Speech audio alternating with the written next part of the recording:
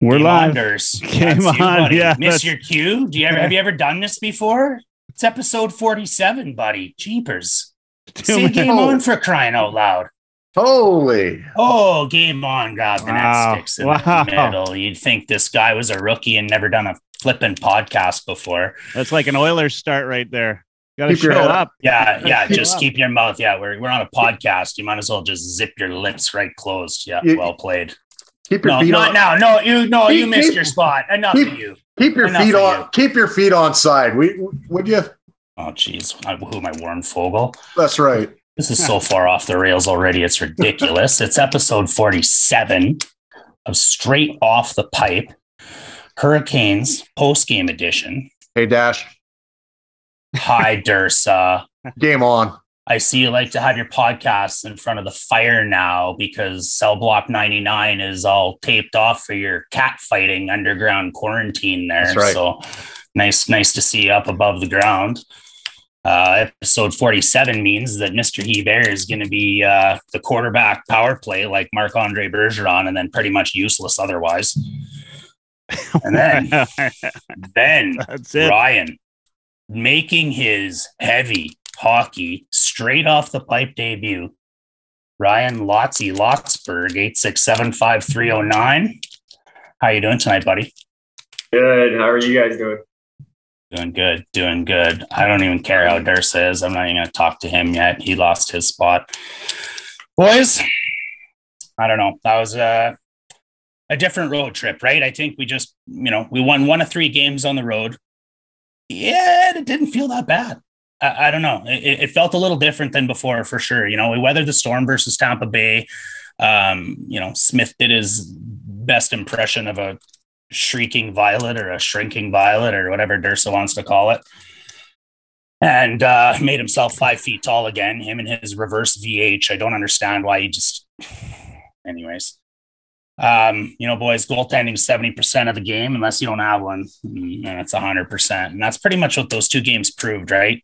Panthers, tale of 2 games, opposites, absolute opposites. I think we took it to the Lightning, to be honest. Hung in there for the whole game, kept staying in there, kept coming back, and we deserved at least a point in that game. I'm shocked we didn't. We walk into this Panthers game completely different. It was a physical game. We played like absolute horse manure versus the Tampa game, and yet then we have the goalie that kept us in at this time, and Koskinen makes some sort of, I don't know, remarkable recovery to the Mikko of I don't know, maybe St. Louis or Calgary, but he's only had 3 or 4 good games this year, and this is certainly his best. And how about Derek Ryan doubling his goal total pretty much in one night with a hat trick, and 35 years old and the oldest Oiler in history to record a hat trick at 35 years old. Mikko makes 44 out of 47 and comes in against the Hurricanes. Everybody looked tired tonight. I thought it had just kind of exhaustion written all over it today. The goaltending, I think, was kind of, the dictator again. Ryan, what did you think of the game? It felt a little bit different on this road trip when we were only taking 1 of the 3, didn't it? Yeah, I mean, after watching today's game, give the boys full credit. Aside from that first period where Carolina started taking it to us after the McDavid turn or the goal reversal there, they played quite well. Carolina's a really fast, really aggressive team. They played really good structured defense. They got good sticks in the defensive zones. They're a frustrating team to play against. And we carried the play for the last 2 periods, it felt like. But this is the downside of the 11-7 system that Woodcroft's been using, is that you've got a top 9 that you're riding hard. And it's a little bit shorthanded right now. A top 9 that's missing Puljujarvi, Cassian, Yamamoto, Nuge. Those are, maybe outside of Cassian, those guys are perennial top 6-9 forwards. Absolutely. So it's a lot of stress being placed on that top 9 these last 3 games. They've handled themselves quite well. I'm not upset with the way they played at all. Even even though they only came away with 2 points out of the 3 games. Yeah, for sure. Michael, Mr. Blue Hat, what did you think of there? Yeah, this is my Cape Breton Oilers hat right here. Nice. It's all good. I'm with you, Ryan. Like, I mean, you got to feel good the way they played, but I mean, I always hate moral victories, right? Like, they just don't count in the standings. We had a chance. Loser talk. Yeah, it is. I mean, because that's the only time you talk about them, right? And we had a chance tonight to overtake Vegas, right? Or today, rather. We didn't do it. The team looks way better under Woodcroft and Manson, and guys are playing well. I don't know that we're even in this game without Yamo, Puljujarvi, Nugent Hopkins, if it's a Tippett run lineup. And in fact, it's probably 4 or 5-0 once McDavid's out after the first period, and you're chasing the game even worse. We were in this to the bitter end, and I thought the better team over the last 2 periods. And I think, look, if you're playing, quickly, if you're going to play Carolina, Florida, and Tampa, which, they've been talking about it now, every Western team that goes out this way finishes 0 for 3. So to finish 1 for 3, that's 2 more points you gained. Look how the Flames did. Yeah, exactly. So this is good. I just hate moral victories, but I'll take the 2 in Florida. The game we probably shouldn't have won is the one we did. And I thought we could have won easily tonight, and also won in Tampa. So good on him. I think McDavid's obviously turned a corner. He's flying again. Like he's on a next, that one time where he's pretty much stick handled right into the net. That's the kind of McDavid. That time. Yeah. yeah. 3 times a period for the last 4 games. Yeah. Couldn't agree more, Michael. I think McDavid's picked up a step for sure. I think Smith may have lost another step. You guys, he just doesn't look healthy. He just doesn't look athletic. He just doesn't look, I don't know. He doesn't look Smitty. Like he's sitting back in his net because he's not confident, and he's not flexible. He's got no pop. He's not playing aggressive. Hey, like Mike Smith battles. What the fuck is he battling? Let me ask you a question. Getting up off his feet? Who was the goalie we had a couple of years back that would always attack the puck like that? Like basically dive at the puck. And Smith did it twice tonight. Was it? His name was Mike Smith from 2 years ago. yeah. No, but he sucked then too, and he used to lunge at the puck all the time because he wasn't. Look, I don't want to cut anybody off here. In fact, I'll cut Durst off. He hasn't got to talk yet. I got another 5 minutes before I'm going to let him speak. I said this at the beginning of the year, you guys all heard me talk about how Mike Smith was going to have a different kind of year. He was cushy last year. They had no long road trips and staying at home in your hotel or staying at home in your own bed, and playing 6 different teams, and 3 of them were Montreal, Ottawa, and like it's Vancouver, and that was not good last year. Like he's a tale of 2 seasons, and he looks exactly like he did 2 years ago. Sorry for the interjection, but did I cut you off, Michael? Do you have anything to finish there? No, I wasn't Smith, but I hate that. Like I hate goalies. I don't know, Rolison, Delorier, might have been Talbot, it might have been Dubnyk when he was playing with Ty Conklin. Always Mike Morrison. Who knows? Anyway, there was a goalie we had used to like dive at the puck. Smith did it. Bill Ranford led to both. Led to both. All our goalies. That's a few years ago. Years ago, Bill Ranford. We're not talking that long ago. But he did it tonight. Why? You're diving at the puck, unless if you're diving like sort of upwards and outwards. You're not covering the net. You're like covering the bottom of the net. And that's like, you're not going to make a save that way. I don't know. They suggested he slipped on the second one, but the second goal looked awkward. That push across, it looked like his 1 foot got caught in a crevasse. Like just the second goal today looked awkward. That's the only one.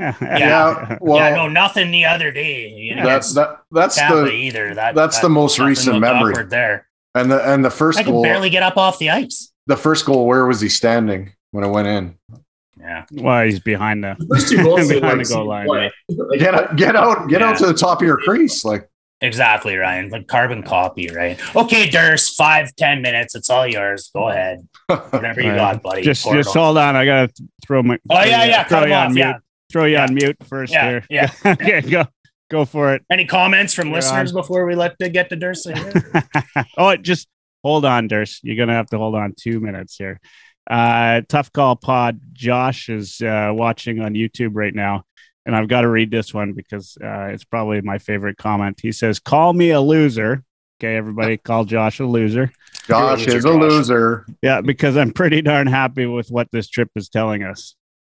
So anyway, you know what? I totally agree with you, Josh. Repping the loser mentality for heavy hockey since 2021. That's fantastic. Right. Glad Daryl Cates could afford to give him some pom-poms there. Now that he's the video guy for the Oilers. That's right. All right. Okay, Durst. It's all yours, buddy. What do you think of the goaltending? What did you think of the games? How was the flow? Did it feel different? I think if Mike Smith gave you that type of effort in Tampa Bay, we're 2-3 on this trip instead of 1-3. He played better today. He gave him a chance, but he definitely didn't play shining star hockey in Tampa Bay. That was not a good performance. I thought he'd play well today because Mikko stood on his head yesterday, and I think on a scale of streaking violet to superstar, where do you think he landed in Tampa Bay there? Oh man, not exactly a Vezina caliber performance. We'll go with that one. Mikko was outstanding yesterday. That was great goaltending to watch, and that's fun. Yeah, I think we've played well on this trip, but what does that mean?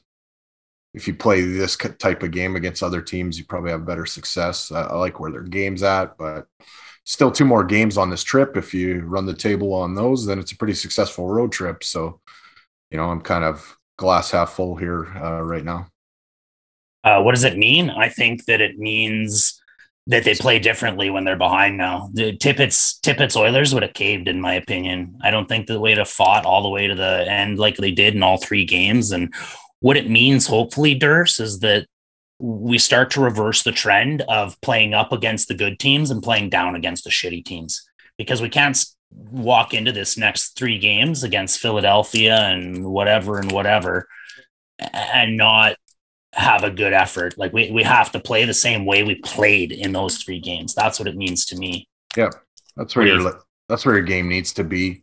And the other thing I've kind of noticed is if this team gets 10 minutes in the first period of scoreless hockey, usually they have a pretty good outcome, and that's been happening more often lately under Woodcroft than it did under Tippett. We're not getting shelled, in the first 3 minutes and down right away. It still happened a little bit, but it hasn't been every single freaking game, It doesn't feel like the team's getting shelled. It feels like Mike Smith's just letting us down.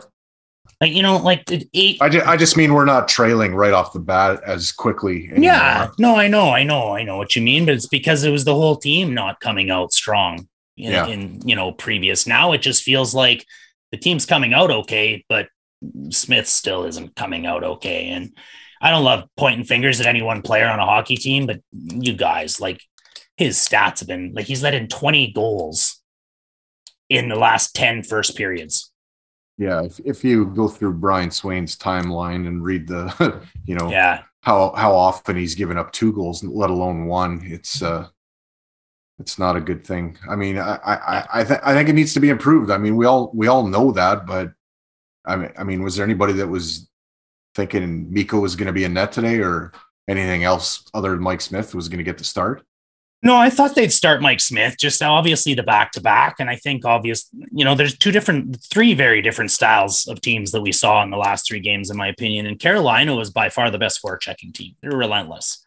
And that, I think it was important to have Mike Smith in the net for the sheer fact that he can take so much pressure off the defense and handling the puck on that forecheck. So I think Smith was going to start this game no matter what, just based on that alone. Smith played a fine game, though. He hasn't been great. He hasn't been great lately, but okay. But he wasn't stellar by any stretch. But look, you can't blame him for tonight. As you know, if he lets in 2 every night, there's a good opportunity we're going to win that game, right? three goal team, and I'm all right with that. He just doesn't look comfortable right now. Somebody commented on something that I did and said they should send him down to Bakersfield. I think it's too late for that now. They should have done that initially off the hop. Well, maybe let's jump into that then, because honestly, guys, we're in a goaltending conundrum here. Koskinen's not going to keep this up. We don't know what we have in Skinner. Mike Smith has proven he's hurt or not up to speed, or the Smith of 2 years ago, or just going to get hurt again. And we can't really trade for a goalie. Nobody's going to give us a goalie without having to mortgage half of our future for it. And there's just not that many goalies available. How many weeks in a row we've been talking about this? It's just not there. And let me just add this little tidbit, and then I'd like to get Ryan's kind of take on all of this is, you guys think Oilers fans are mad now? Look, I'll take a step back here. Ken Holland got hired by the Edmonton frickin' Oilers. What was the first thing he said he needed to do? And what was the first thing that fans needed him to do on this hockey club when he took over? Everybody at once, fix the freaking goaltending. Yeah. Has he done it yet? You think we're mad now. We've got Mike Smith and Mikko Koskinen in net. We might have Mike Smith and Skinner in net for the end of the year. If we can, we might have Mikko and Skinner in net for the rest of the year. How mad are you going to be next year when our goaltenders are Mike Smith and Stuart Skinner again? Ryan? That's where we're headed. Mark my words. Mark them right now. Skinner and Smith. That's our goalies next year. That certainly seems to be a plan, unless there's something unforeseen happening. I was just looking at the Blues yesterday. I keep hearing smoke around Ville Husso, and I'm like, why the hell would they trade him? But just to play devil's advocate, he is a 27-year-old impending UFA. And that's around the time where a guy's thinking he ought to be a starter somewhere. And they also have Jordan Binnington signed for 6 more years. So there's a case to be made that they could try to move him if they were to get one of our goalies and use him as the backup the way that they should be being used. There's 2 quality backups here in Edmonton. You don't have a true number 1 starter, but you got 2 really good backups. So maybe the Blues trade us Husso for a backup and they take a prospect or another useful player off our hands. They improve their lineup a little bit, knowing that they're going to go with Binnington for most of the playoffs. You never know. And maybe Holland's smart to wait till the summertime to make a pitch for Husso. Who knows? I'm just saying, there's always a way. There's always some unknown factor out there. But yeah. Okay, I'm gonna humor you. What's it gonna take then? Okay, pending UFA, so we don't have any remaining years. He's a rental unless he decides he wants to re-sign. Okay, so rental goalie. We have to get rid of Smith or Koskinen or Skinner in this trade. Mm-hmm. They're not taking Smith. Not at that 2.5 next year. Thanks, Holland. They're not taking, they might take Koskinen because it's just the expiring contract, and then he's gone, and he's a good enough backup for Binnington. Maybe Stewart's the piece. I don't know. Skinner's contract next year states that he has to pass through waivers to be sent down. So we either got to leave him in the minors all year, or we got to keep him up all year. Because the way he's playing right now, I don't think he's going to pass through waivers. No, I definitely wouldn't. I don't think you pass through waivers right now. So if we're going to put that guy, we either have to bring him up into the NHL right now, find out what we have in him, and either pump his value and trade him, or accept the fact that him and Smith are going to be our goalies next year. Or then, if not, we've got Skinner that we've got to keep in the minors for the entire rest of this year, and then we might as well leave him there for the whole rest of next year too. He's only 23, you guys. Goalies peak at 26, 27. You could keep him in the minors for another year and a half. That's the Holland way, whether he's dominating or not. Then he comes up at 25. I don't know. Thoughts on that, Durs? We're what's the conundrum? What are we going to do? Gut feeling here is that this whole thing is a wait and see, and then let's do it at the deadline kind of thing if we're in position to be in the playoffs. That's what I've been thinking right from. And then just overpay, and it is what it is. I think the idea is that the prices will come down they're not going down. Not a chance, man. They're going up, and there's nobody helping the Edmonton Oilers. I think that might hold true for a contending team, but if you're picking amongst teams that are trying to sell off to retool, I don't know if I believe that. And as for next year, I think Stuart Skinner needs to be here. I think he's shown enough where he can. So then our goalies are Mike Smith and Stuart Skinner. So we're going to trade. So what? We're going to trade Koskinen at the deadline. I've thought that from kind of the get go, and right now I don't know if that's. I honestly I don't know if that's a smart decision. But we get goalie ABC from Team ABC that Durst is talking about. Let's just say it's Holtby. Okay, so we get Holtby. And we trade Koskinen, and you want to keep Skinner in the NHL all in next year. Are we riding 3 goalies? Well, you do Koskinen's contracts off the books, right? Yeah, but so Smith you got some half, money, and then we're going to keep Skinner up, and then we're going to got some money to go into the free agent market, right? I mean, that's not you can't discount that. So it's a rental goalie. And then we're still stuck with. No, I'm not talking at the trade deadline. Like let's talk like going into next year. Okay. As far as this year goes, so perfect segue. So you're thinking it's an off-season move then? Like we're all on different pages here. You know what? My feeling on it is Holland is not, and I've had this conversation with you guys before. He's not a big trade guy. Mm-hmm. I'm not even sure he's capable of the big trade. And I think Jim Nill made a lot of those trades for him in Detroit. And here's the thing, right? He's not a big trade guy, and the guy that we need is a big trade goalie, right? Like we don't, it's going to be a big trade. It's going to be an asset or something of value going back. Nobody's going to give us a goalie, and so if nobody's going to give us a goalie, then we might as well just keep what we have and bring Skinner up. If and when we make the playoffs. Right.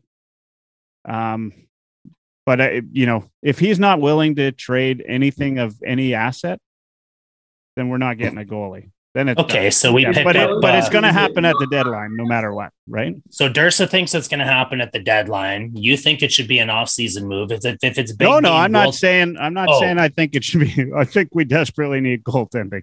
I would have done it yesterday. Then who are we trading? I'm just saying Holland is not the guy. Which goalie are we trading? I'm saying Holland's not going to get it done. He might find a goalie, but it's not going to be the goalie everybody is. It's going to be the one that the excuse making folks out there are going to try to find a way to love, and like I'm sure Stauffer will let us know all the little ins and outs of why this goalie is the best trade Edmonton's ever made. But it's not going to be a big name. Right. Like I just have this sense that we're going to get into the deadline. We're going to make a trade for a goalie, and 90% of Oilers fans are going to have to look up who that goalie is. Like James Reimer. Yeah.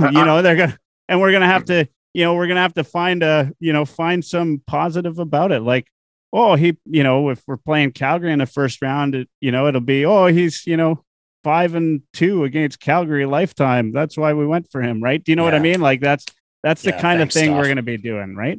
Thanks, Garfield. Yeah. I'm sort of on the same page as you, Michael. I kind of feel like if anything is going to get done, it won't be until the deadline. Otherwise, it's in the summer. So then we have to trade Skinner or Smith, you guys.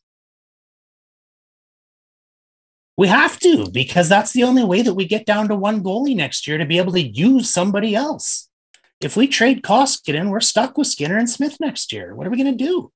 I think we're already stuck with this is Skinner. Well, we are, I know, but are we just going to get a rental then for 4 months and then start over next year and waste another year of Connor and Leon's contracts with no goaltending?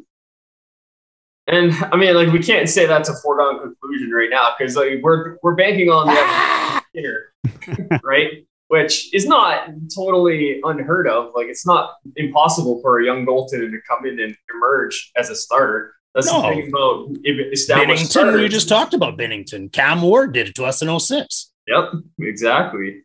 Are you There's are other. are you a better team with Mike Smith and Mikko Koskinen, or are you a better team with Mike Smith and Stuart Skinner? I don't even know anymore. Exactly. I don't know anymore. Exactly. I don't know. It's a big I don't question mark. know. I don't know. I don't even know. Mike Smith's the best goalie we have that's played at that level. If he can play at the same level he played at in the first round of last year's playoffs, we'll be just fine. But he's not that Mike Smith. Well, Koskinen's a fucking roller coaster, and Stuart Skinner's 23 years old. and I don't know. And Mike Smith will be another year older. Ugh. And his Hey, groin will 40 be years. another 14 years older. Ryan, did you get to finish your thought there, bud? Yeah, no, I think I got it all out there. Yeah, I doubt it, but you probably lost it in the incessant. I don't know. Well, like, what are we doing? This is ridiculous. We've been talking about fucking It's a tough goaltending for situation. 3 years, 3 months, 3 weeks. We 3 got, days. It we just got doesn't Josh. stop. Josh from Tough Call wants to join, guys. Should we? Yeah, get him him in in? here for sure. Let's get him in. Yeah, the more the merrier. All right. Watch her. We'll figure Watch out. Durst and I are going to switch spots now. I'm going to be Michael Hebert. That's right. We'll figure it out. I'm going to stand on my head. That'll make it more entertaining tonight. I'll get it done. You guys, you do your thing, and I'll find a way to get him involved here. Hold on. All right. What do you guys? You want to shift gears? Do we still got to talk about that dead horse or what? Oh, I mean, Josh is probably going to want to jump back in, so I don't know if you want to keep talking about goaltending or not. But No. maybe that's why he wants in. No, I'm good. A little concerning. We're starting to get a lot of guys into sick bay now. Nuge down, Yamamoto down. Glad Connor came back. I think he needed a little bit of Cassian, Yessa. Yeah. I think Connor needed a little bit of numbing in the bottom teeth there, and looked like he kind of got a stitch or two. Oops, I just fingered everybody. before you can say Ambasol. Ambasol, yes. There you go. He got a little bit of a poke. Yeah. I'm sure that's true. Well, the power play is still a problem. We had the best power play in the universe and the best power play in 40 years. Draisaitl, I think, had 15 power play goals in the first 25 games. I think Connor had 7 power play goals in the first 25 games. And in the next 25 games after that, they had 1 each, 2 combined up until Connor potted that one last game. So that's 3. I think didn't Leon have one yesterday as well? Was that a power play goal? Yeah, it was a power All play right, goal. there you go. 2 each in the last 26 Yeah, I know games. it's a power play goal because every Flames fan in the world was happy to jump onto my Twitter and tell me how Leon just got another one on the power play. Because Oh God, yeah. Yeah. Like, And it for the wasn't record, Dry has 2 power play goals in his last 27. So they shouldn't have had that many opportunities to jump into your Twitter feed and get up in you there. Yeah, and it wasn't that patented one-timer either. It was a bit of a Hey, a look at that segue. So I was listening to the Call to Hockey and Dave and Bruce there track obviously grade A chances and 5 bell chances and all of that stuff. But what Dave Staples started doing is, I don't know if you guys listen, but that one timer from the bottom of the circles, they call it his executioner shot. And he started making a little note in his game notes every time that was the play. In the first 25 games of the season, Draisaitl got the executioner shot off successfully 11 times. Since that, in the last 27 games, he has gotten it off 3 times. Yeah, So- other teams have definitely started to read that, right? The Oilers are trying to force everything below the hash marks, and other teams are seeing that. They might leave one guy a little higher than that just to cover off a potential point shot, but it is a whole bunch of traffic below the hash marks. So the Oilers have kind of compressed the amount of space that they have to work with on that power play, and they continue to try that force that cross-seam pass to Draisaitl that just isn't there anymore. And then Well- if it does go to Dry, he's not getting that shot off because they got somebody blocking me, right? So it's trying to go right back across, and it's not working. I'll come right back to you, Rye. What I noticed different, and it's not much. Like I don't think the Woodcroft power play is that much different than the Tippett power play. Like they still play the 1-3-1, but that bumper position looks to have maybe changed a little bit. Like I noticed maybe Woodcroft bouncing back and forth, where Tippett was pretty staunch on having that like Hyman chase on, Neil kind of net front presence bumper. Whereas I noticed before he got hurt, Woodcroft had, instead of Nuge on the half wall, he had him in the middle, and he was kind of like darting in and out. Like he wasn't taking cross checks in front like Chason did or whatever. But, I noticed that was really the only systematic difference. But what I wanted to actually retaliate with to you with was, there's a power play over in Washington for the last 15 years that says, who cares if it's predictable? Right? I think Washington has a second shot on their power play, right? They have Carlson or Kuznetsov or somebody on the other side that's also that threat. I think Draisaitl's kind of all we got. What do you think, Michael? I'm going to say you guys are all wrong. I don't think it has anything to do with anybody adjusting, to be honest. Draisaitl and McDavid are too good. I mean, they're, arguably the two best players on the planet. I think it has everything to do with Draisaitl was injured. He wasn't taking the shot. He stopped taking the shot. The first time I've seen him even go for it in like 10 games was the other day, and he almost had it. I think he's feeling better now. Well, he hit the post. And when you're playing, and when you're playing, 30 minutes a game on average, and you're probably playing through an injury, right? That you're not allowing to heal. So he's had some time. He's getting it healed up a little bit. What do you think it was? Was it the hand? I think it was the hand. I mean, that in my mind, that's all that is they, they weren't playing to the shot because he couldn't take it. Right. Well, they had McDavid playing that one-timer shot, the executioner shot for 4 or 5 games there too. So Dry clearly couldn't even get it off. Yeah. So that's my thought on it. I mean, maybe I'm wrong, but yeah. Right here, and I'm going to come back to you, Ryan. I do want you to finish that thought, and then Mike can run with this, or Durst can run with it. But here, listen to this, man. So our top unit power play when we started the season, fair, Dry, Nuge, Connor, Hyman, Barrie. Dry has 2 power play goals in his last 26 games. Nuge hasn't scored a power play goal all year. Connor has 2 or 3 in his last 44 games. 2 in the last 44 games. Hyman had 3 in his first 5 games of the year, and then I think he's had like 2 or 3 in the last 41 now. And Barrie has had 0 in the last 29 or 30 games. That's astounding. It really is. Like that's driving your power play off a cliff, is it not, right? Yeah, it's not just Connor and Leon; it's everybody else that's struggling too. I mean, part of it's their entries. Like it's the last little while. There's been a lot of times like today they couldn't get any zone time established. Even on that 4-minute power play, they couldn't get anything established.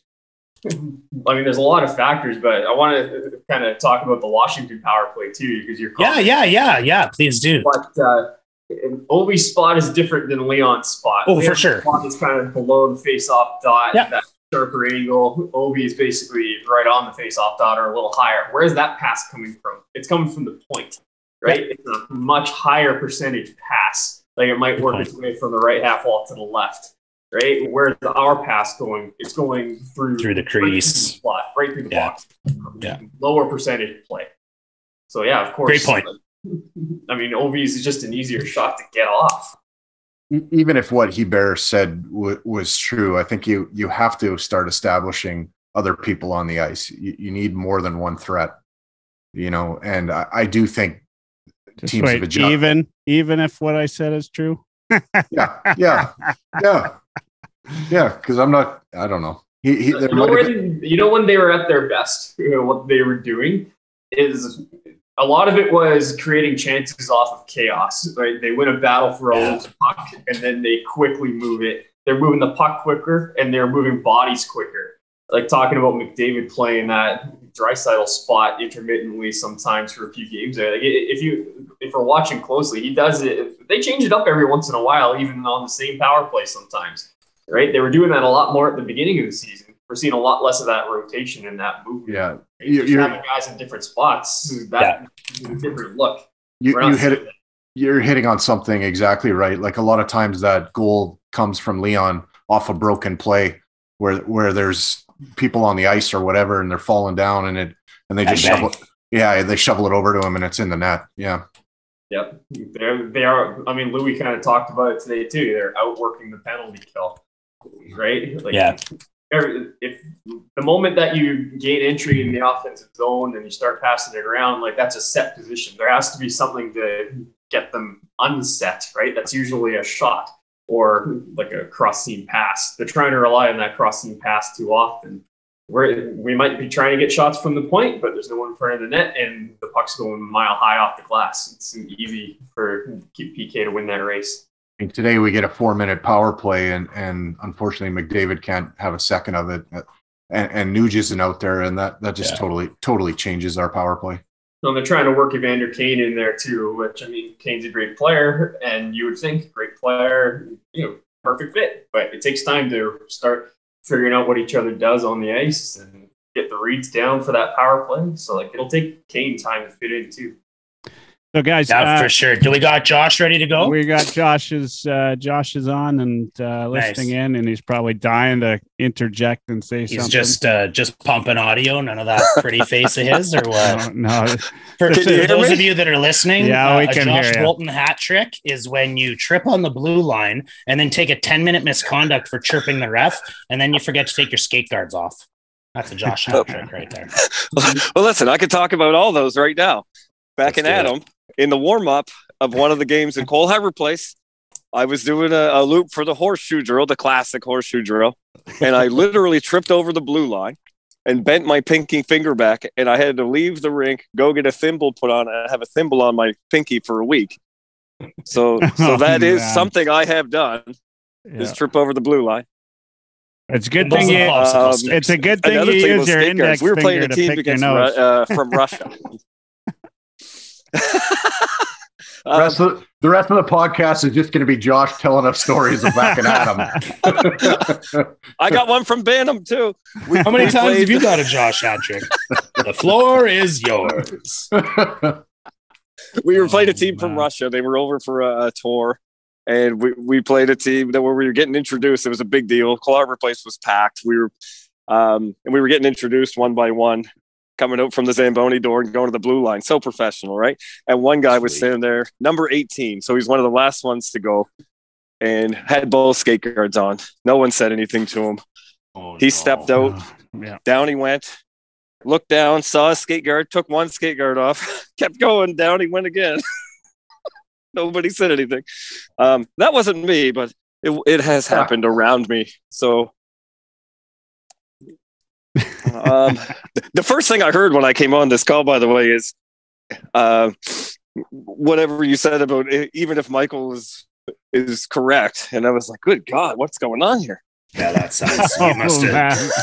You definitely must not have heard that, right? you guys, wow. You must have heard. So here Mike, I am, not Michael. And I'm sitting there in the kitchen and I'm cooking. It's my wife's birthday today.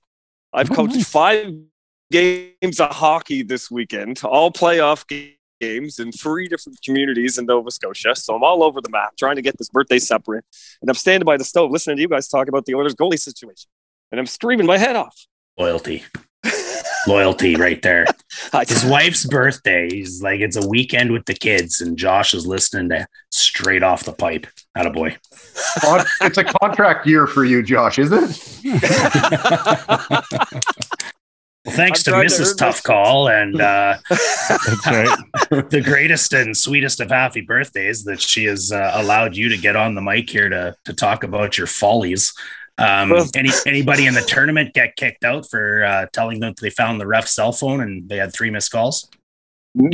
No, but I told my son that joke and he almost said it today. He loves it. Jeez. Here we are. So I'm listening to you guys talk, and and I'm not disagreeing with what you're saying about Mike Smith, but the thing I've been trying to figure out for this road trip is we're all talking about goaltending, and you're not wrong. It's very easy to pick out goaltending as the main issue for this team, and you would not be wrong. Freak out again. The thing we got to remember is even 2 months ago, the goaltending was just one of like 6 or 7 problems. Yeah. 3 years ago. Right? So was a goalie going to really make that big a difference when apparently your team was only 4 players deep? You had no depth. You had no ability to play defense. You had no penalty kill. What is your biggest problem here? Was bringing a goalie in at that time really going to solve everything? This is almost like when Dash was talking about the leaky basement, and my theology of it is, you got all these problems. You got to start somewhere. So they started by getting rid of Tippett. I forgot about my own analogy. Now you're onto something here, right? Because no goalie, no fourth line. For 3 years, they replaced the fourth line. They recycled people, and they weren't working out. And Tippett wasn't going to make that happen. Whether he's a good coach or not, he just wasn't the right coach at the right time. He wasn't for this team. The right system for this team. Yeah, exactly. It's clear. It's crystal clear. We've had several goalies. We all talked about. We had several goalies that went to other teams and had a lot of success. So were they maybe just in the wrong place at the wrong time? I guess bring it back to this trip is that what I think this trip revealed is that now goaltending is one problem, in my opinion. Goaltending is 70% of hockey unless you don't have a goalie. We're a more 100% of hockey. We're a more defensively responsible team under Jay Woodcroft than we were Dave Tippett. 100%. Yeah. If Tippett wasn't changed, then no goalie in the world would have come in and been able to help us. I don't think that's what I'm saying. Once Tippett was out, all bets were off. And if this trip revealed anything to us, it's that we can compete with any team in the league right now. Yeah. And the goaltending was the thing that was killing us. And it was the thing that saved us when we had it. We're competitive today with a pretty depleted lineup. That's encouraging as an Oilers fan. Yeah, well said. It really is. You know what, so Josh, I'll give you credit because you came on either this podcast or Michael's. I don't know. I get them all confused. But you said, I think your last words on Michael's podcast were, this team is good enough. Like, people, be patient. Just give it a chance. And I'll give you credit. You were right. Here we are as a depleted lineup, like Durr said. And we're competing best on best on best, literally. Thank you for that. Was that hard? Did that hurt? No. I mean, I know how much you talk about you being such a big fan of me. I can give back sometimes. Oh, jeez. I looked at this trip as heading into Murderer's Row, and so far they've done all right. They're not cannon fodder, and they have 2 games to go. They win those. It's a successful road trip. So I'm not down in the dumps over the last 3 games. Exactly. There's hope again, guys. There's hope. Yeah. It's fun to watch. You and Josh and that loser mentality.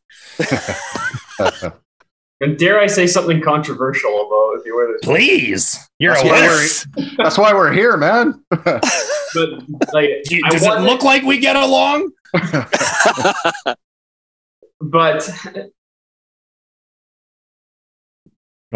everyone's all over Smith for the Tampa game, and of course, if we get a couple saves, we can win that game. But that first one, bouncing puck, broken play, in off of short skate. It was moving slow, but you're moving the other way. The puck is drifting slowly over the line as you're falling the opposite way.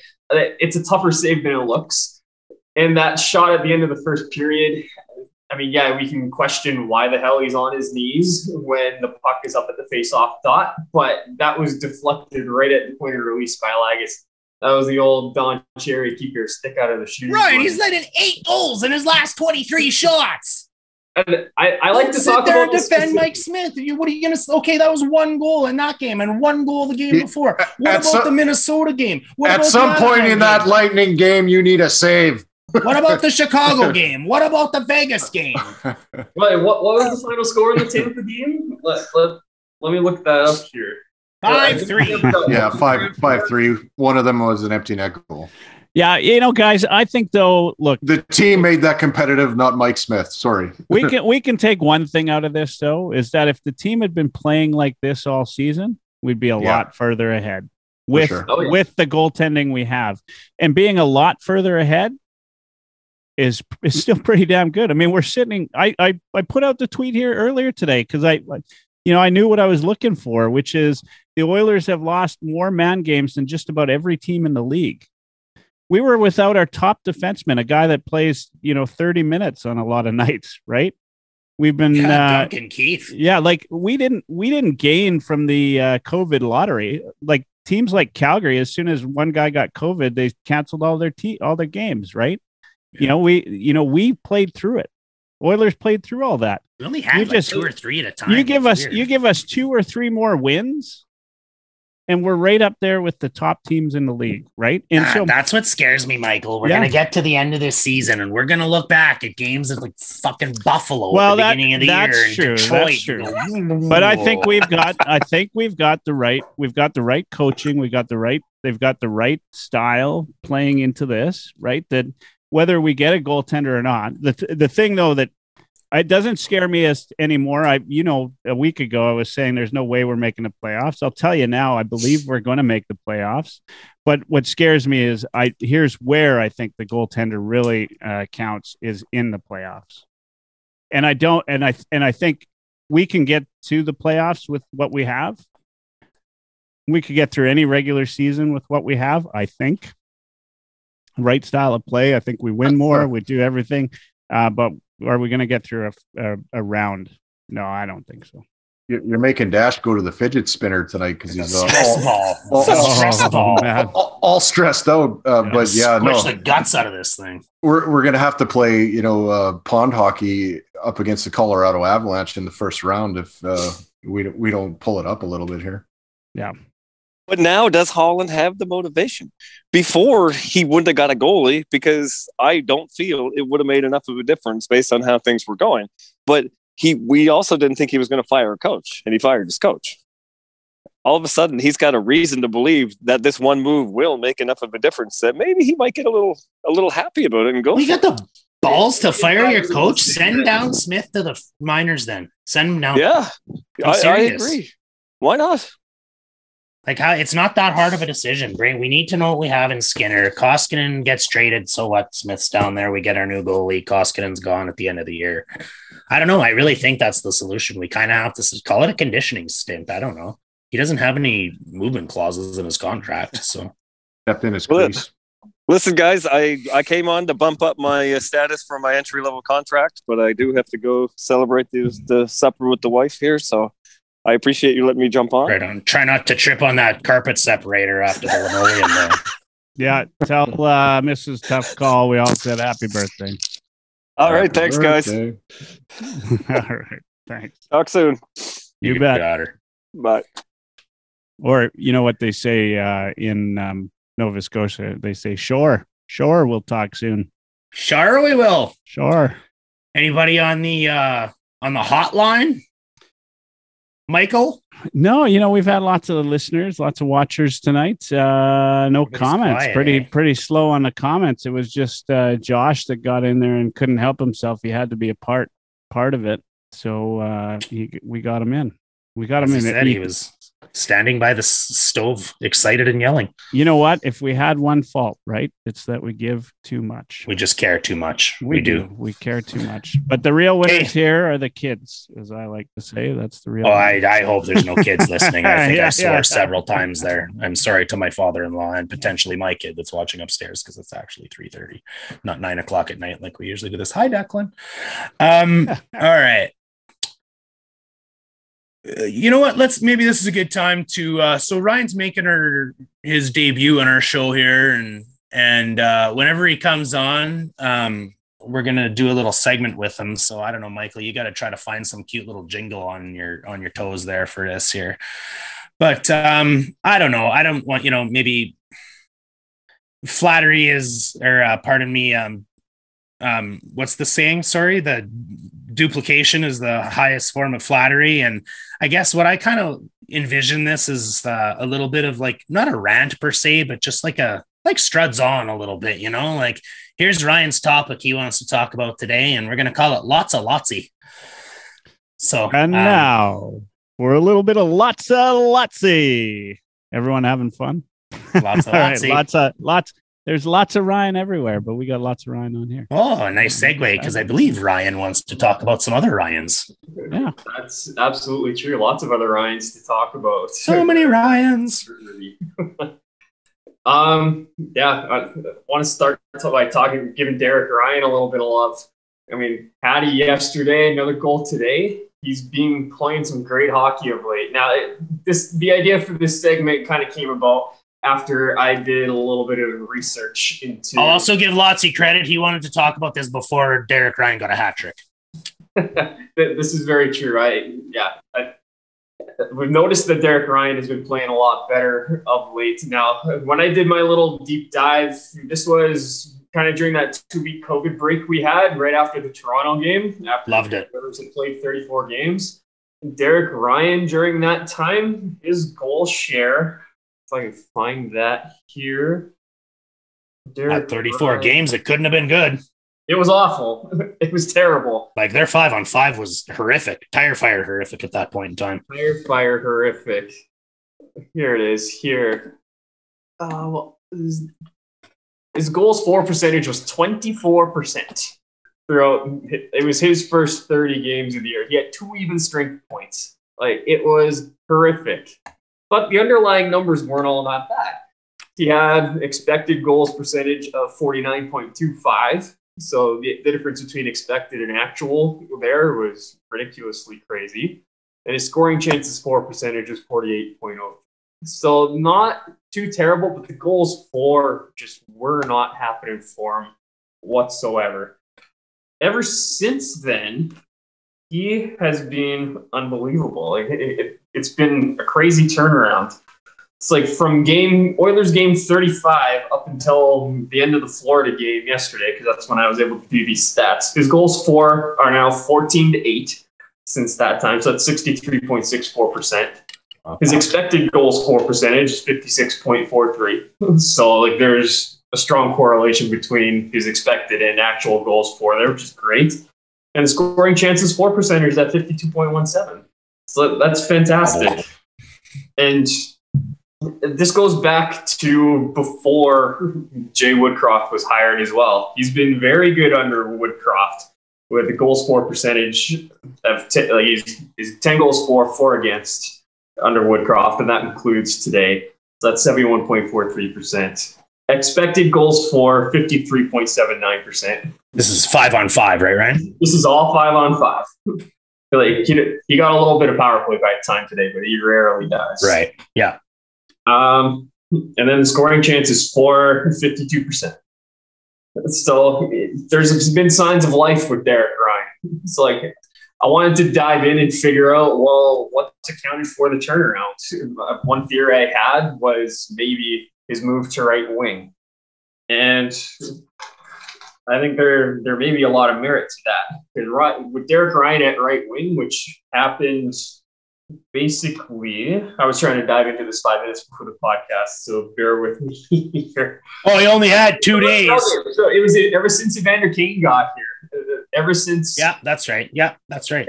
That was when Tippett put Ryan over to right wing at first, and then Woodcroft has kept him there.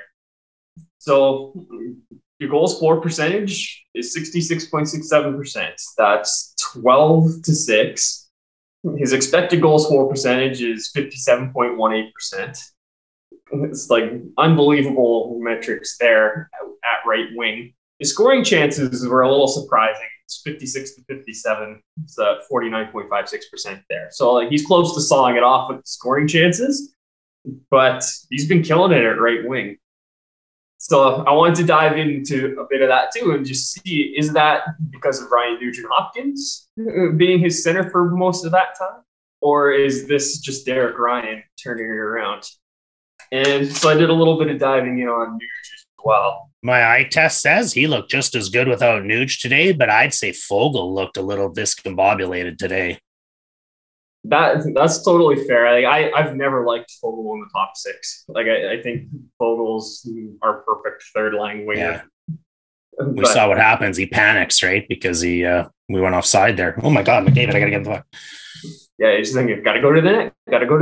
But yeah, no, just a little bit off. But I mean, that trio, Ryan and Foegele and Nuge as a line, they've been really good. It's like their goals for is 6-3, so 66.67% again. Their expected goals for as a trio is 58.22%. And their scoring chances for is 53.66%. It's like they've been really good as a trio. But I mean, Ryan with Foegele, that was an interesting combo for me as well, because like throughout in the first segment of the season, like they were god awful together. Like my analysis coming out of that was they should never ever play on a line.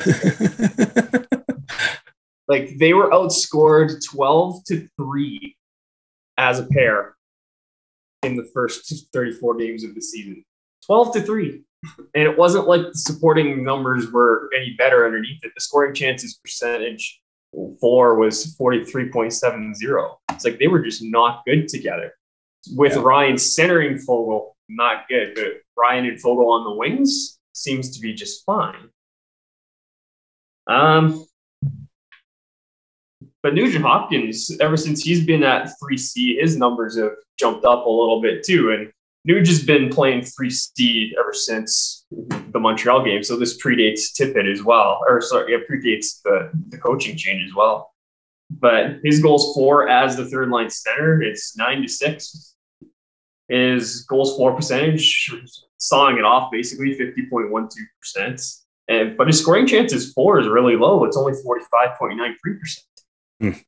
So, and it didn't seem like Nugent Hopkins is the reason that line has been doing so well. And they did most of their damage in their first 3 games together. Like the last 4 that they were paired together, like they were outscored 2-0. Yeah. Right. So I don't think it was necessarily Nugent Hopkins that was carrying that line. Like, can I give you some stats to support your theory here? Yeah. So tonight, there was no sign of Nuge. I didn't see Nuge out there. Did you see Nuge out there? He's not out there. No Nuge out there. They employed 6 different line combinations tonight. Ryan McLeod. Yeah, Ryan McLeod. Derek Ryan. Too many Ryans. Derek Ryan was on 3 of those 6 line combinations. He played 14 minutes of ice time, but he played 2.5 penalty kill and almost 2 minutes of power play time. So you chunk that back down to 10 minutes, 5-on-5. He played 5-on-5, 1:46 with Shore and McLeod, and their Corsi was 100%. And their Fenwick was 100%. Ryan also played 2 minutes with Ryan McLeod and Tyler Benson. And for that 2 minutes, their Corsi was 70% and their Fenwick was 66.6. The other combination was Foegele, McLeod, and Hyman, and their Corsi was 60. And their Fenwick was 60. Here's the Corsi of the other line. 20, 50, and 47. Every line Derek Ryan touched tonight, was considerably better. Oh yeah, like you could tell he had a step, he had some jump in his step, and he was just feeling it. Like no other way to put it, he was just feeling it. But so just wanted to give Derek Ryan a bit of a shout out and pump his tires a little bit, which is great. And then the other observation that I kind of gleaned from looking at all this is I don't think Nugent Hopkins is the right third line center. Wow. Really? Because his numbers are decent, like compared to the group of mutts we had playing 3C at the beginning of the season. His numbers are markedly superior, but he's kind of sawing it off or falling a little bit under 50% in most of the important categories that I looked at. His goals percentage has gotten a lot better. And ever since he's moved to center, playing right wing, he's doubled his even strengths and scoring output this season. Right? And like I talked about this before too in another article I did. In the 82 games that I looked at where Nuge just played left wing, going back to the start of 2 regular seasons ago, He only had 25 points at even strength. That's not good combined? enough. Like he had great power play numbers in those 2 years. So that's his overall point production looked really good, but only 25 points at even strength in that 82 game sample at left wing. And now he's moved to center. I have it written here somewhere. Nuge, yeah, here it is. So 6 in 12 games ever since he's been moved to center. And that's playing with Foegele and Ryan for the most part. Now imagine if he's centering Evander Kane and Leon Draisaitl. Yeah. Right. So that's where I think Nugent Hopkins' best fit is on this team. He needs to be playing center, and he needs to not be the best player on his line. And that means he should be playing with one of the big guns on the second line. So Draisaitl's too important at center. You got to play him with McDavid then. That's kind of what they were doing when Tippett was there, how McDavid always wanted Nuge on his line, I think, for that defensive responsibility. And maybe, I see a lot of that in Ryan McLeod right now, Lotzie, because he's a defensive wizard out there. He is, and his speed. He's been good on both sides. He's been great. Yeah.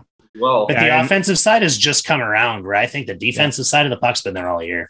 Well, I said it a little while ago. I mean, without McLeod, the loss of Puljujarvi would have been huge for this team, right? Like McLeod he's surprised me. You guys were talking about Nemo being the big surprise. McLeod for me, I mean, the guy is he's noticeable every game. He gets good chances. He's good down low. He's not that guy that we thought wouldn't drive to the net. He tried to drive to the net tonight. He didn't make it, but he tried, right? Like he gave it a go. And I just think he's versatile, right? Like he's played fourth line, third line. He's played up, like he's played up and down the lineup everywhere, and played his role. Off wing. He got bumped up onto the line with Kane and Draisaitl. He's playing right wing. Yeah, Ryan, he's been outstanding. I got to clarify. Were you suggesting Nuge centering Draisaitl and Kane? Yes. So I would move Draisaitl to right wing. And this is another conversation for another day. And I think we need to do our right side. I like that idea because if there's one deficiency with Nuge at center, it's on the faceoff dot. So Leon could help him out with that. Still like faceoffs. 100%. And so look at what it takes to be an effective winger. Yeah, you need a little bit of speed, but you've also got to be strong along the walls. You got to win puck battles. In the defensive zone, you've got to be able to make a play with the puck on the board, get it out of the zone. In the offensive zone, you've got to be able to win puck battles on the board and make a play. Well, Leon can do all those things fantastically well. He uses his size is a major tool for him on the wall. Nugent Hopkins, he's little, right? Yeah. He's not winning many battles on the wall. He's good at getting pucks out and making plays to centers that are streaking, but like in the offensive zone, he's not winning many puck battles on the boards. It's like he's better off leading the rush through the neutral zone and being that supporting forward high in Jay Woodcroft's system. Yeah, especially if they're going to play that 2-1-2 forecheck, because then that high, the F3 is the perfect position for Nuge. So, I mean, Ryan, we don't have enough, though, background on Nuge playing up versus playing a third line to really, in my mind anyway, back this up. Like, I mean, there's something to be said about having Nuge on the third line in terms of protecting lines 1 and 2, right? Like, I mean, you still have to, if Nugent Hopkins, who is a first overall pick and who is not too shabby, right, of a player, right, is out there, you got to play somebody that's going to be able to play against him, right? And so I just think he adds that dynamic. He might not put the points up, but that's what you want. You want to sort of shelter those, top two lines a little bit more. It's like when Dursa and I talked to Shrimp, he said, look, I'd love to see McDavid and Draisaitl play 60 minutes out there, but the players are just too good nowadays, right? That you can't play that many minutes and be successful. So it's like letting Dursa play third line center. He's just like, we got to shelter him. We got to shelter him. That's right. You got to shelter him. Shelter him on the bench. I'm a lot better as your lazy left winger, That's right. But you know what I'm saying. So I I get where you're coming from with the stats and that, but this is a case of I think that we've not seen enough of this team with Nuge playing on the third line to really truthfully know, like, to put a good sample together and say this is good or this isn't, because right now he's played third line and we seem to be a different team, right? Like, you know, I mean, there's a lot of other changes going on there, so it's hard to, for sure. You know, I also don't think there's know, enough to say that Nuge being 3C is the reason that the team's been doing a lot better. Right, so you're right. It's early days, and we've had some success with Nuge at 3C, and there's something to be said for balancing out the lineup. I just think we can get more out of Nuge if we play him at second line center with Draisaitl on the wing. So I might admit, who do you have on third line in that scenario? That's what I was just going to jump in. This is what scares me, and my challenge to your plan would be is that we've already established that Derek Ryan isn't a very good third line center and potentially You've never been in my plans for third line center. Well, but so then we're going to rely on Ryan McLeod and so I mean, this is our fourth line center going into the playoffs if Ryan McLeod's our third line center. Yeah, we were just tooting McLeod's horn 2 seconds ago, and now we're sure. But how many Stanley Cup champions have a rookie center at 3 and 4? Well, that's very fair. And you look at the underlying numbers on McLeod, though, and like when I did my analysis of every bottom of the roster player playing with one another in a pairing and that combo, McLeod compared very favorably with almost everybody. Yeah. Like his shots, like the scoring chances percentages were always 50% or more. If they weren't, they were damn close. And like, he's just so fast and so responsible. Yeah. Very responsible defensively, and like we're starting to see the offensive creativity come out.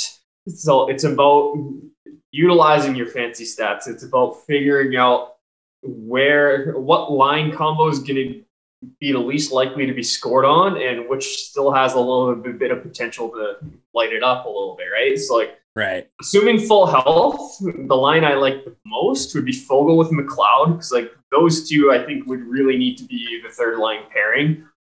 McLeod centering Foegele, I don't care what side he plays on. I think that's a great combo. But I had Kassian on the right side there. So Foegele, McLeod, Kassian. And then if you're going to, let's say Kassian's out of the lineup like he is right now, what you this can do, this Kassian guy, right? This Kassian guy, he any good? Sometimes. I've never seen him play before. Yeah, I've never seen him play. Not for a couple of years. years. Another move I have failing Kassian would be putting Benson on the third line left wing, McLeod is in the center, and then Foegele at right wing.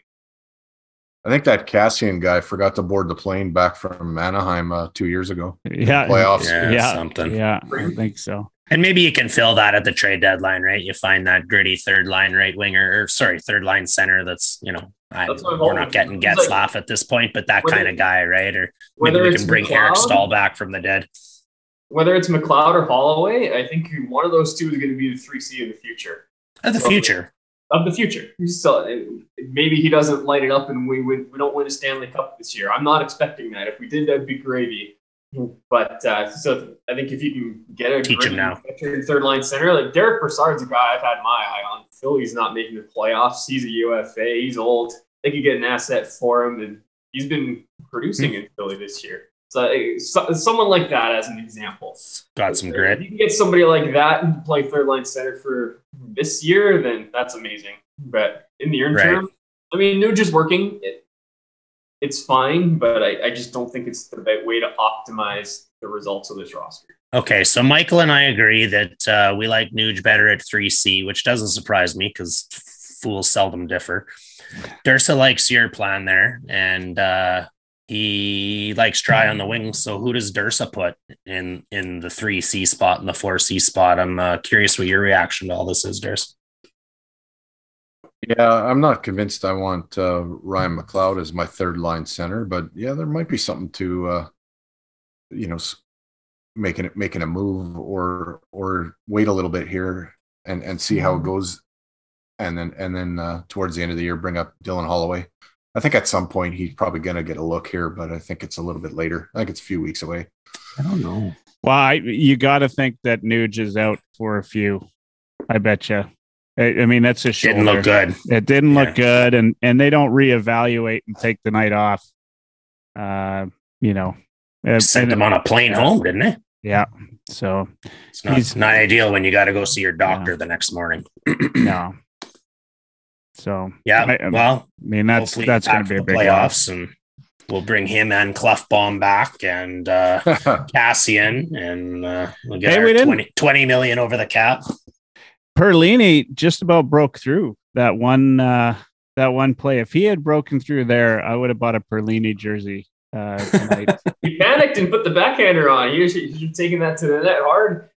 Yeah, I mean, and then Sevier almost banked one off the back of Anderson, which those guys I thought filled in pretty good for a couple of guys that haven't played for a while. I thought they came in and gives me some hope that despite all of the we could be the Tampa Bay team that all of our guys come back for playoffs. That's very wishful thinking. I know before I totally get trashed on every social media platform. It's okay. Nobody's not listening. Comparing. Yeah, that's right. Nobody's listening. But I mean, this team without some of our key players, arguably half of our top 9 is doing pretty decent, I think. And a lot of that just has to do with putting the right style and system in place. When you've got guys like Draisaitl and McDavid on your team, you can have a middling team down the rest of the team as long as the system is good, right? And you might have to rely on those guys a little bit more than you can't rely on them any more than we do, but you might have to rely on them a little bit more again and hope that we get some chemistry with some of these guys they're calling in. Perlini's a gunslinger, eh? He loves to shoot the puck. Yeah, I feel like like we're really him. underutilizing him. Yeah. Really underutilizing him. He's a Tippett guy, not a Woodcroft guy. I'm not sure Woodcroft knows how to use him exactly, right? He doesn't have the same experience and, muscle memory like he does with Benson and Yamamoto. And don't get me wrong, like you guys have heard me shouting from the rooftops to get Benson onto a skill line. Like I think you really. Oh, me too, brother. I've been clamoring to be with McDavid all year. Yeah, I can almost see I have.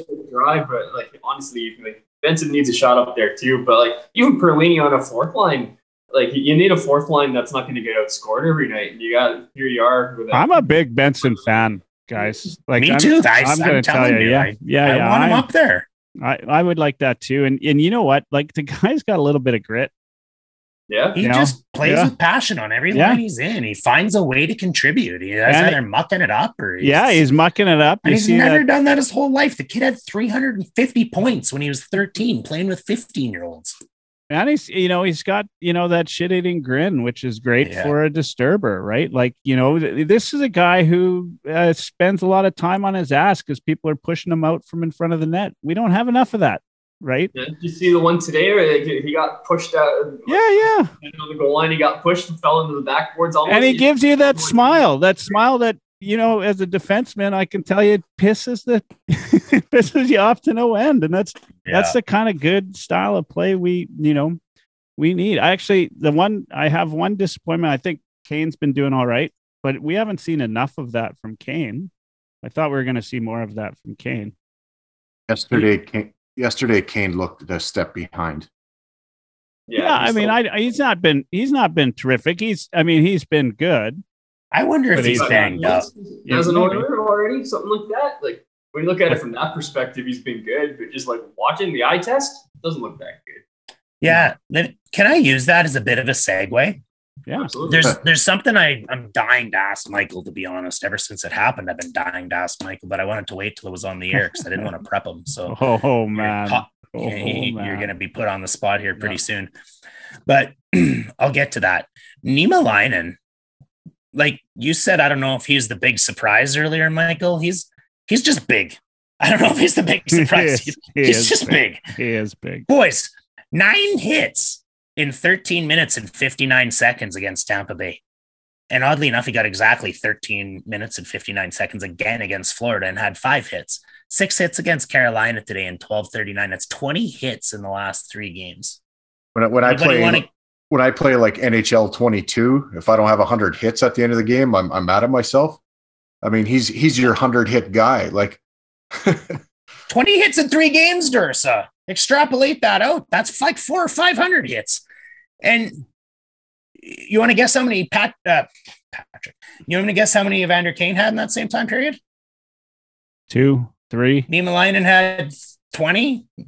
5. 3. Yeah. Leading all forwards was Yamo with 6, and he only played 2 of the 3 games. And Connor McDavid, 4 hits. Like Nurse piled up a bunch too. I almost wonder if his physicality hasn't been cranked up a notch a little bit by watching Marcus go along, because he's all of a sudden had some 5, 6, 9, 8, 9 hit games as well. Did we miss your question for me in here? No, it's coming. I get there. Don't. I'm waiting for it. I'm getting the stats ready here. All right. My segue right before Michael rudely cut me off is, how much did you love when he blew up Corey Perry? Oh man, like, you know, I just love look, if Corey Perry, I mean, yeah, you know, I mean, he's got my question. That's not even my question for you. I'm just like, how much did you guys love in general? How much? I obviously I loved it almost as much as he blew up Dustin Brown. Yeah, I mean, twice. I'm hoping Kessler takes another run and gets in for a couple of games against Nemo. Just so maybe Marcus can take, Pionk, whoever, line him up. Yeah, right? Yeah, exactly. Yeah, anyways, I love it. My question for you is this, Michael. I know that you've been clamoring for a certain player or a certain player type to be on the Oilers. Ryan just went on about how he would love for Nuge to be on the top 6 with McDavid and Dry, which leaves a hole for a veteran type of player. And I don't know if you've said the word Corey Perry or the name Corey Perry in the last 2 years or not. Buddy, game-winning goal, first star, goal, assist. Like, he absolutely owned us. And the entire time I was just like, oh, Michael's going to be boiling. Yeah, lots of times. In fact, I could find the tweet when he was looking to sign somewhere where I said, we need Corey Perry. As much as we hate this guy. Yeah. You know why we hate him? Because he's not on our team. Because he's not on our team. You know why we hate him? Because he's 48 years old and he still went 4 hits plus 1 goal, assists, a takeaway. Playing on a fourth line in Tampa Bay. Yeah, like Patty Maroon, the guy just keeps getting to the finals, right? It's not. Oh, and who would have guessed that if we played Tampa, that they would score first and it would be Pat Maroon? Yeah, yeah, exactly. About as likely as it would have been scored first in Ethan Bear today, I guess. But anyways, all right. Well, I was just dying to know what you thought of Corey Perry lighting us up like a Christmas tree. Yeah, you're his biggest fan. You know, it drives me nuts. I hate Corey Perry just as much as I hate, you know, Kachuk and all those guys. But look, if they're on my team, I love them to no end, right? Like those are the guys that you got to have those guys on your team. Yeah, we just talked about Benson. Yeah, Benson could be that guy. I mean, he's got a little bit of work and he needs a proper mentor, right, to get him to that level. But I think he could be that guy. You know, he's got to be. If I'm him or I'm Woodcroft, I'm telling him, like, you get in front of the net at practice, and we're just going to start firing shots at you and deflecting them. And I'm going to have Nurse with the lumber there trying to, you know, and it's not a good practice until Nurse wants to go down, you know, throw the gloves down with you, right? Like, you know, just get, you know, like he's got the grin, he's got everything about his game and he's skilled. Right. We know that. We've seen a couple of pretty sweet little plays and sweet little touches from him in the last few games. He's got the skill. I mean, you don't lose that because you went from junior to NHL. That skill's there and the hockey sense is there. So he's got to be in lieu of former Rocket Richard winner signing. Yeah. In lieu of signing Corey Perry or somebody like that to the team. You know, we got to find from within. Right. And he's probably the closest. You can't have a guy like Yamo do it because, well, as much as we love him, he's just not big enough. Right. Like, you know, and Benson seems to have that level that he could do that. I hope he picks it up. I remember back when Cogliano first came to the Oilers, like he thought he was the winger that could fly by everybody and be a super skilled player. It wasn't until he found his niche in the NHL that he became, a solid everyday type of NHLer, right? And as soon as he started to find it near the end in Edmonton, but Cogliano turned out to be, a hell of a hockey player who's had a great career because he's the epitome of everyday hockey player. Exactly, yeah, but he found his niche, right? And that's what Benson needs to do, and this team needs that. It was supposed to be. We've talked about it a million times. It was supposed to be Kassian. It's not. Right. Cogliano had his chance to be offensive though. Like I'm not like he got to play with Gagne and Nielsen on a line and the kid line and the last 25 games of the year and top power play. When has Benson got that opportunity?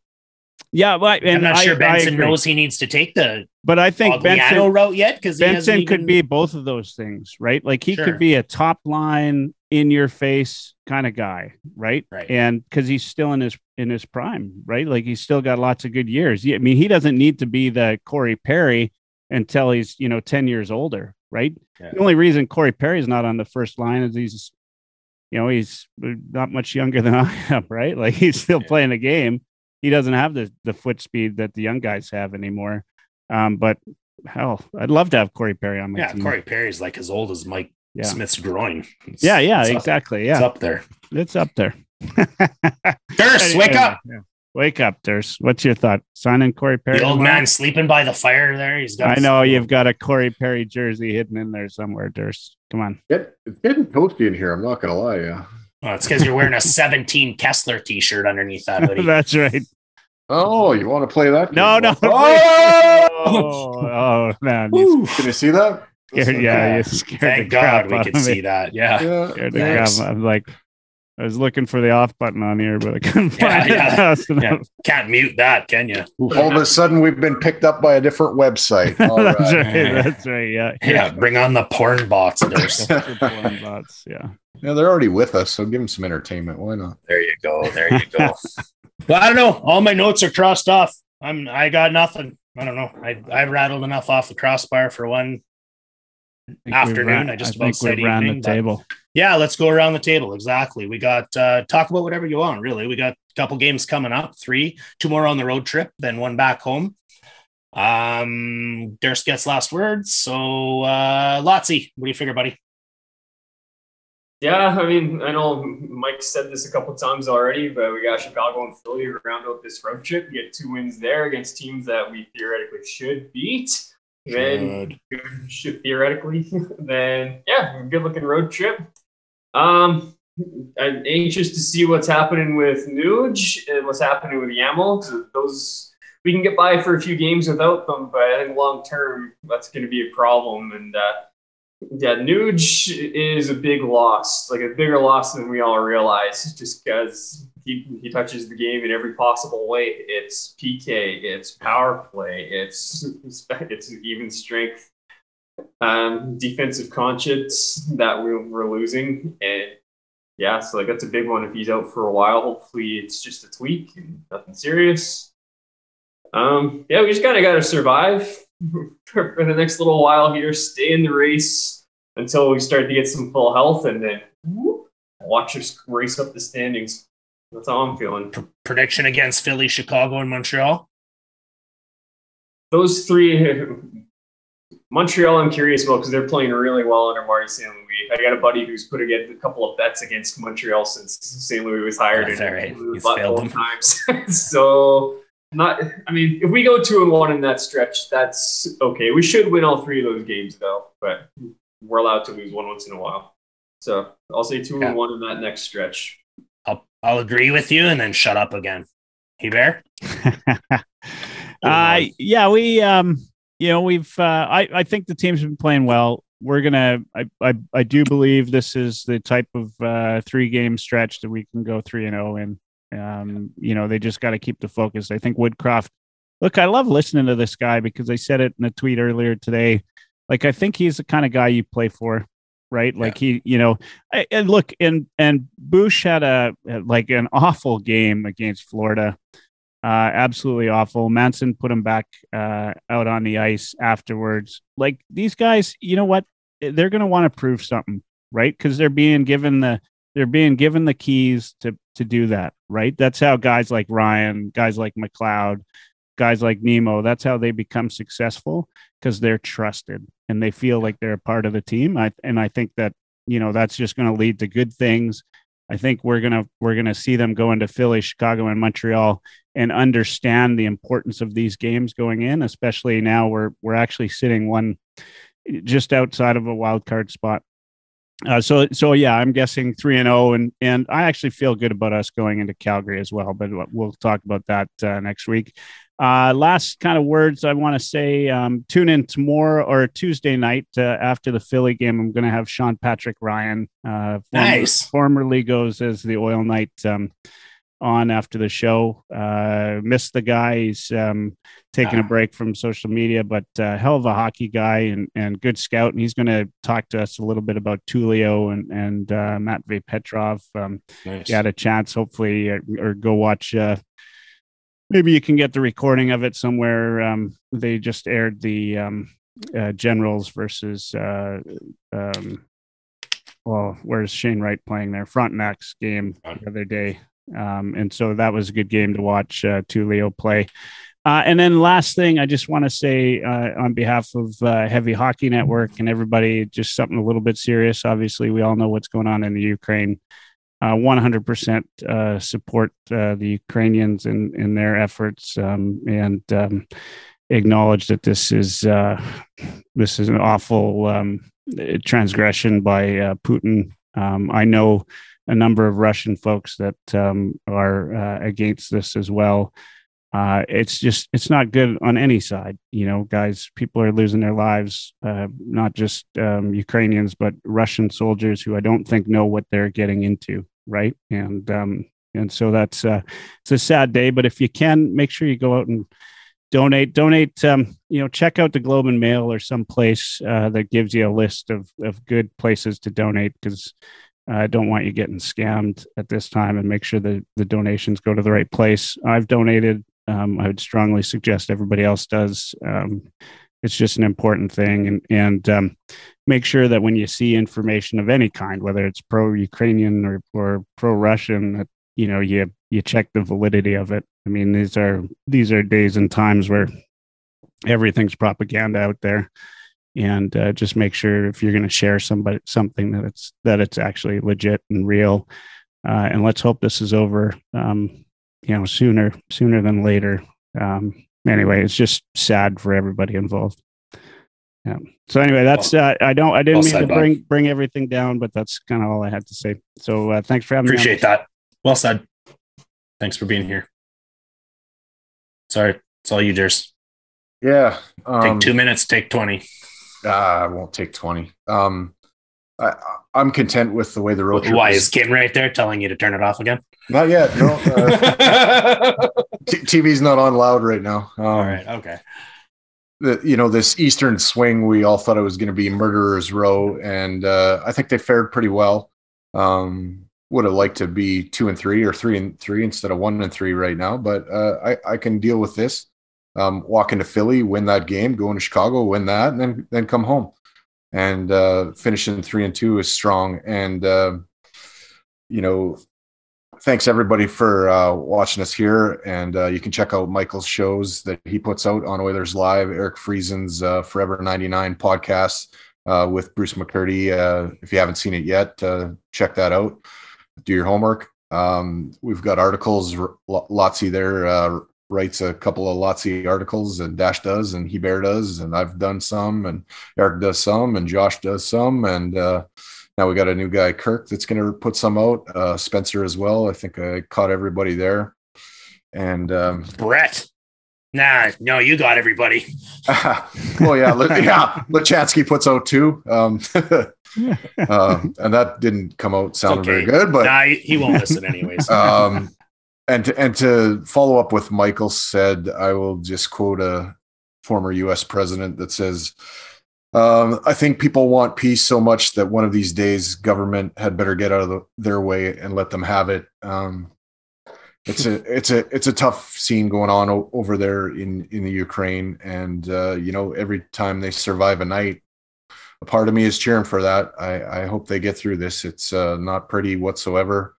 And that quote came from Dwight Eisenhower. My dad thinks he's the best president the United States has ever had. And he's slowly starting to make me see it his way, although I still think John F. Kennedy kept us from World War III years ago, and hopefully we don't end up there. So keep your sticks on the ice, keep reaching for the stars, and go Oilers go. Let's beat the Flyers on Tuesday.